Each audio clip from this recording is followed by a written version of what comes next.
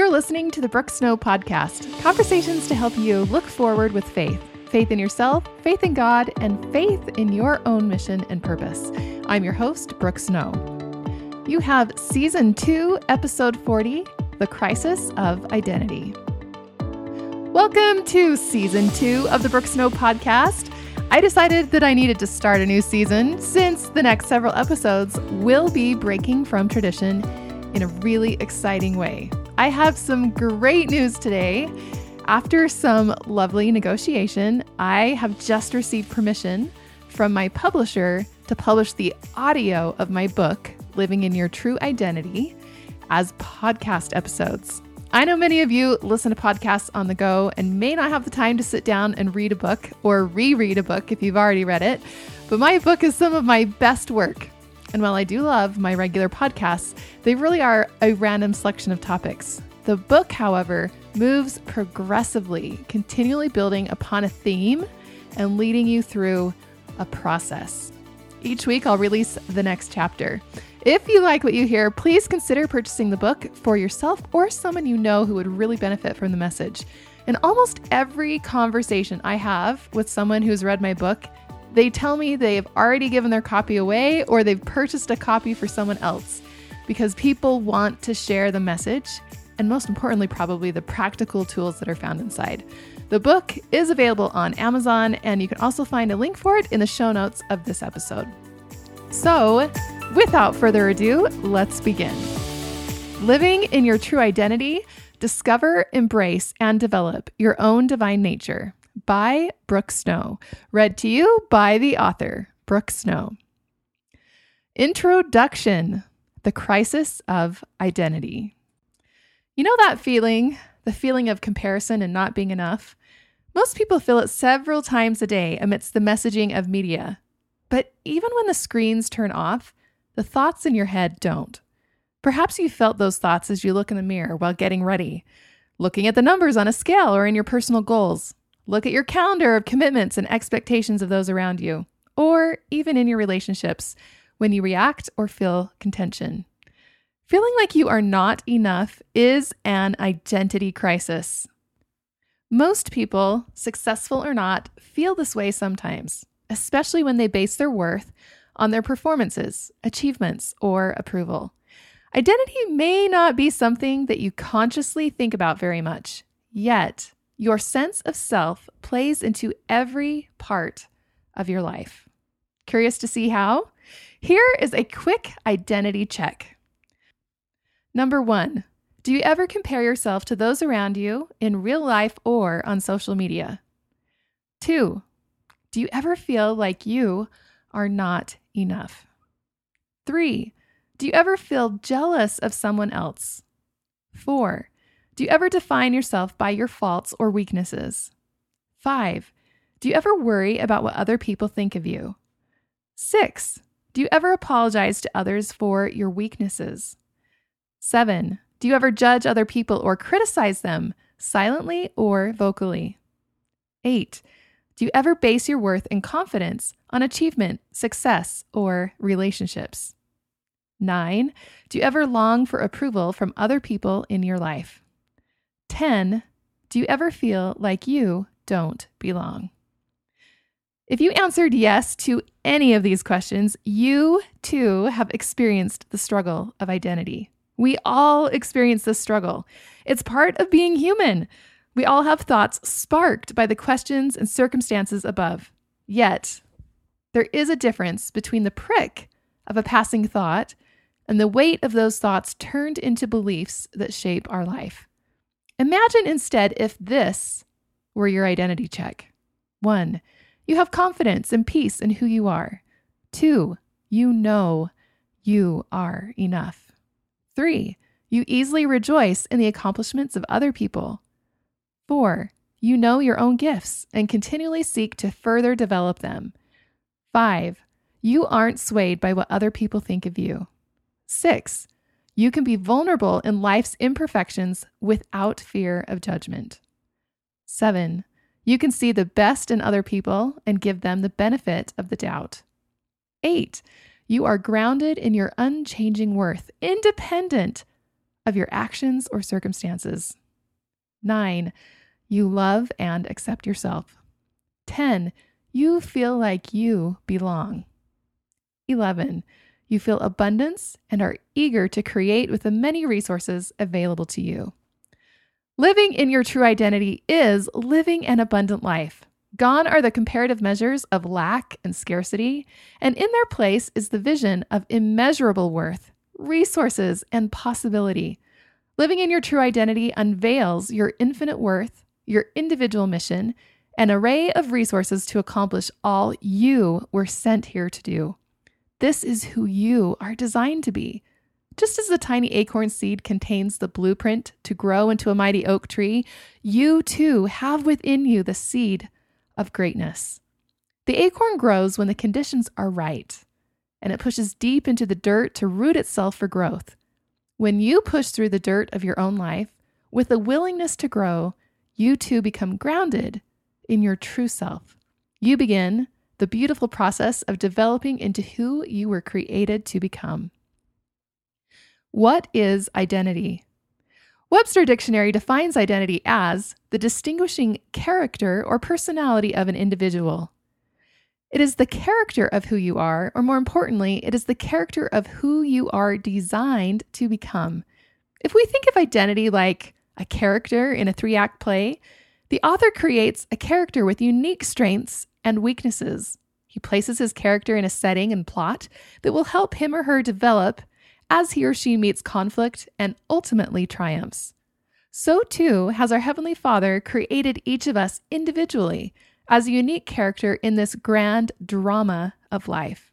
You are here to meet conflict, develop, and triumph, just as the hero or heroine of any other captivating story. Yet, unlike an actor or actress with a full script, we often wander the stage wondering who we are, what our story is, and how it will all work out in the end. Elder Boyd K. Packer carried this analogy further when he relayed the story, The Play and the Plan. The plan of redemption, with its 3 divisions, might be likened to a grand 3-act play. Act 1 is entitled Premortal Life. Act 2, from birth to the time of resurrection, titled The Second Estate. And Act 3, Life After Death, or Eternal Life. In mortality, we are like one who enters a theater, just as the curtain goes up on the second act. We have missed Act 1. The production has many plots and subplots that interweave, making it difficult to figure out who relates to whom and what relates to what, who are the heroes and who are the villains. It is further complicated because you are not just a spectator. You are a member of the cast on stage in the middle of it all. As part of the eternal plan, the memory of our premortal life, Act 1, is covered with a veil. Since you enter mortality at the beginning of Act 2, with no recollection of Act 1, it is little wonder that it is difficult to understand what is going on. Close quote. With no memory of our life before, we have also forgotten who we were before. Because we each write our own ending to Act 2, it becomes imperative that we become clear on our identity. The plot of our individual story rests upon our use of agency and our ability to develop into the character God created us to be from the beginning. When you know who you really are, you intentionally co-create your story with the Lord and look forward with faith to all that comes in Act 3. This book will explore the concept of identity using the following synonyms: true identity, true character, true self, and divine nature. I interpret them to all mean the same thing within the context of this book.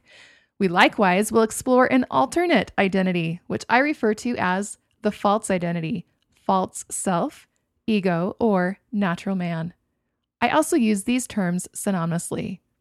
Presenting these two identities in opposition will clearly delineate the difference between the two, helping to guide you to live the fascinating story that is only possible when living in your true character. So who are you? Sometimes the best place to start is knowing who you are not. My story, building my identity on sand. I built my identity on success as far back as I can remember. When I was 3 years old, I began my music career.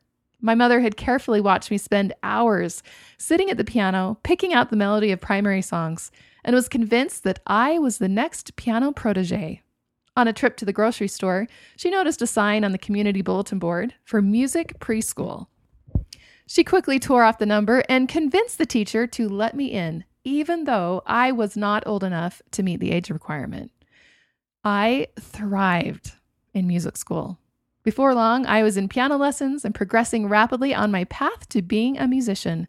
I was playing the piano each week for sacrament meeting by the age of 10, winning awards and gaining a lot of attention for my skill on the piano.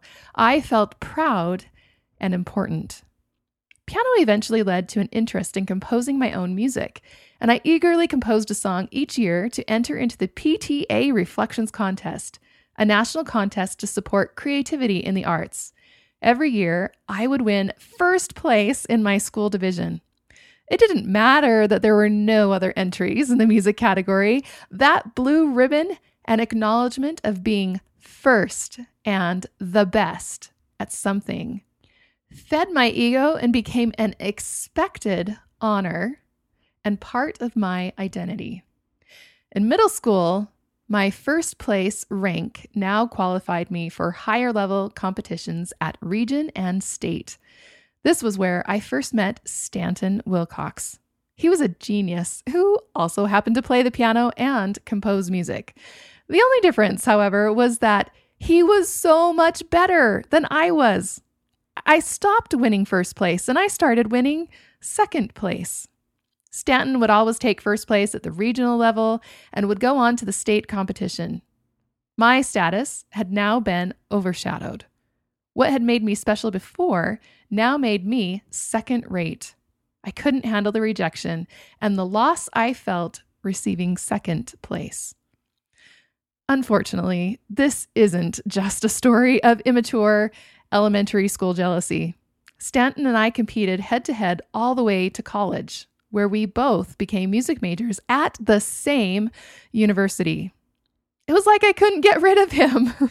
Over the years, I tried to be the bigger person. I repeatedly approached him after competitions to congratulate him on his success.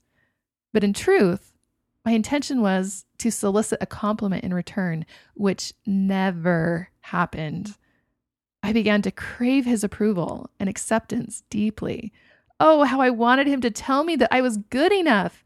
I longed to hear him tell me that I had talent and promise. The perfect opportunity finally came in my third year of college. One of my music compositions not only won in the state of Utah, but also had placed first in the nation. I was thrilled with myself, and to the absolute delight of my prideful ego, I walked into the music school that week to see welcoming signs that read, "Congratulations to Brooke, our very own national champion in music." The scene took my breath away. As if that single acknowledgement wasn't enough, I began to make my way to class and saw repeated signs everywhere. Every turn, every hallway, the signs continued touting my achievement.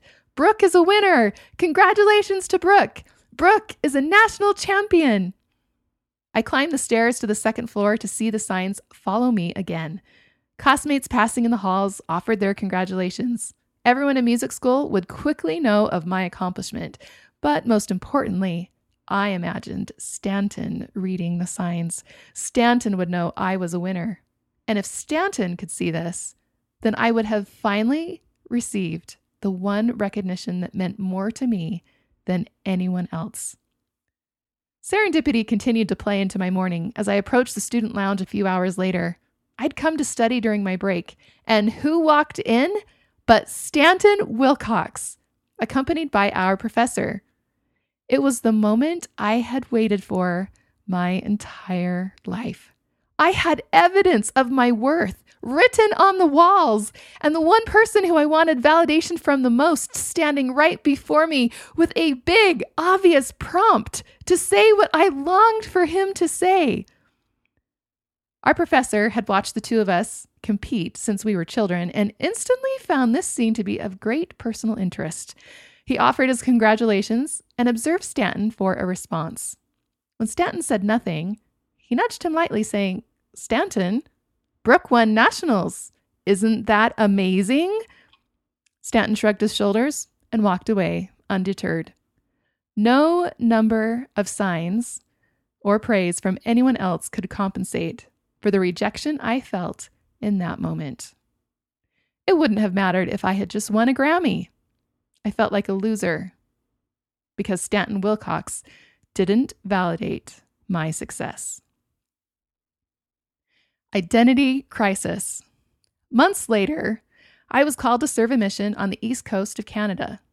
Life was strikingly different now.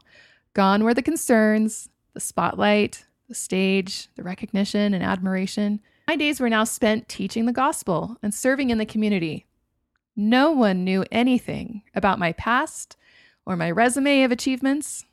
I was no longer the gifted musician girl. There was no distinguishing labels. In fact, I was no longer even identified by my first name. I was called sister, and I dressed the same as other sister missionaries dressed, and I did the same things sister missionaries do. I suddenly felt very ordinary with no competitions, grades, or awards to validate my worth. This triggered my first identity crisis. For the first time in my life, I realized that I had built my entire identity on my success in music. As soon as that was not part of my life, I no longer had confidence in myself. Perhaps I could recreate patterns of success in missionary work and find confidence again. So I practiced the only method of identity that I knew: work hard to succeed and find confidence in my success. I became a captivating teacher and presenter, and I worked hard to perfect my skills. I certainly developed some new talents, but if the number of converts measured a successful mission, then I was a failure. Certainly, one could argue that I still had great influence for good, but my numbers couldn't prove that. My mission ended, and I went home feeling like a nobody. At least I could return to music school and find myself again. And so my pattern continued. Whether it was building an identity on success in music or teaching, I was building an identity atop a foundation that could not last. An identity based on what other people thought of me and where I could find success. It was a shaky foundation that required constant validation from others and from achievements to determine my worth. This pattern surfaced in many areas of my life. Sometimes it looked like fitting into a certain clothing size and losing weight. Sometimes it looked like having a boyfriend. Sometimes it looked like winning a competition or achieving some great success. As I got older, it started to look like being successful in my career, having a nice house, having a great marriage, having well-behaved children, having people think well of me. My confidence and worth rested upon being perfect and beautiful and happy. The messages of the world beckon us down this path every day. Be skinny and you'll love yourself more. Be popular and you'll love yourself more. Be in a relationship with someone you admire and you'll love yourself more. Be accepted and you'll love yourself more. One day, while listening to a podcast, the speaker shared the familiar Bible parable of the wise man and the foolish man. The foolish man builds his house on the sand, and the wise man builds his house on the rock. When the rains and the floods come, the foolish man's house, built on sand, is washed away. When the rain and floods come on the wise man's house, built on rock, it stands strong and firm and immovable. The speaker went on to explain that whenever we build our identity on other people, achievements, results, things, or what other people think of us, we are building our identity on sand. It doesn't have any power to support us. It might work for a while the weather is good, but what happens when the weather changes? When the relationship doesn't work out? When our life plan doesn't work out? When people disappoint us, reject us, or hurt us? When we obtain our goals and don't feel the happiness we always thought it would bring to us? Building your identity on sand cannot last. You must build your identity on rock.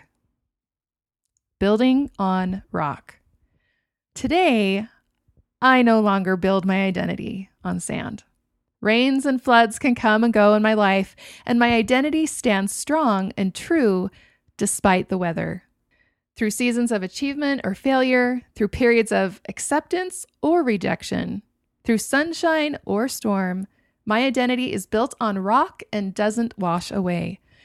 Through the use of some practical tools, which I will share with you in this book, I have learned to know, love, and develop my true self.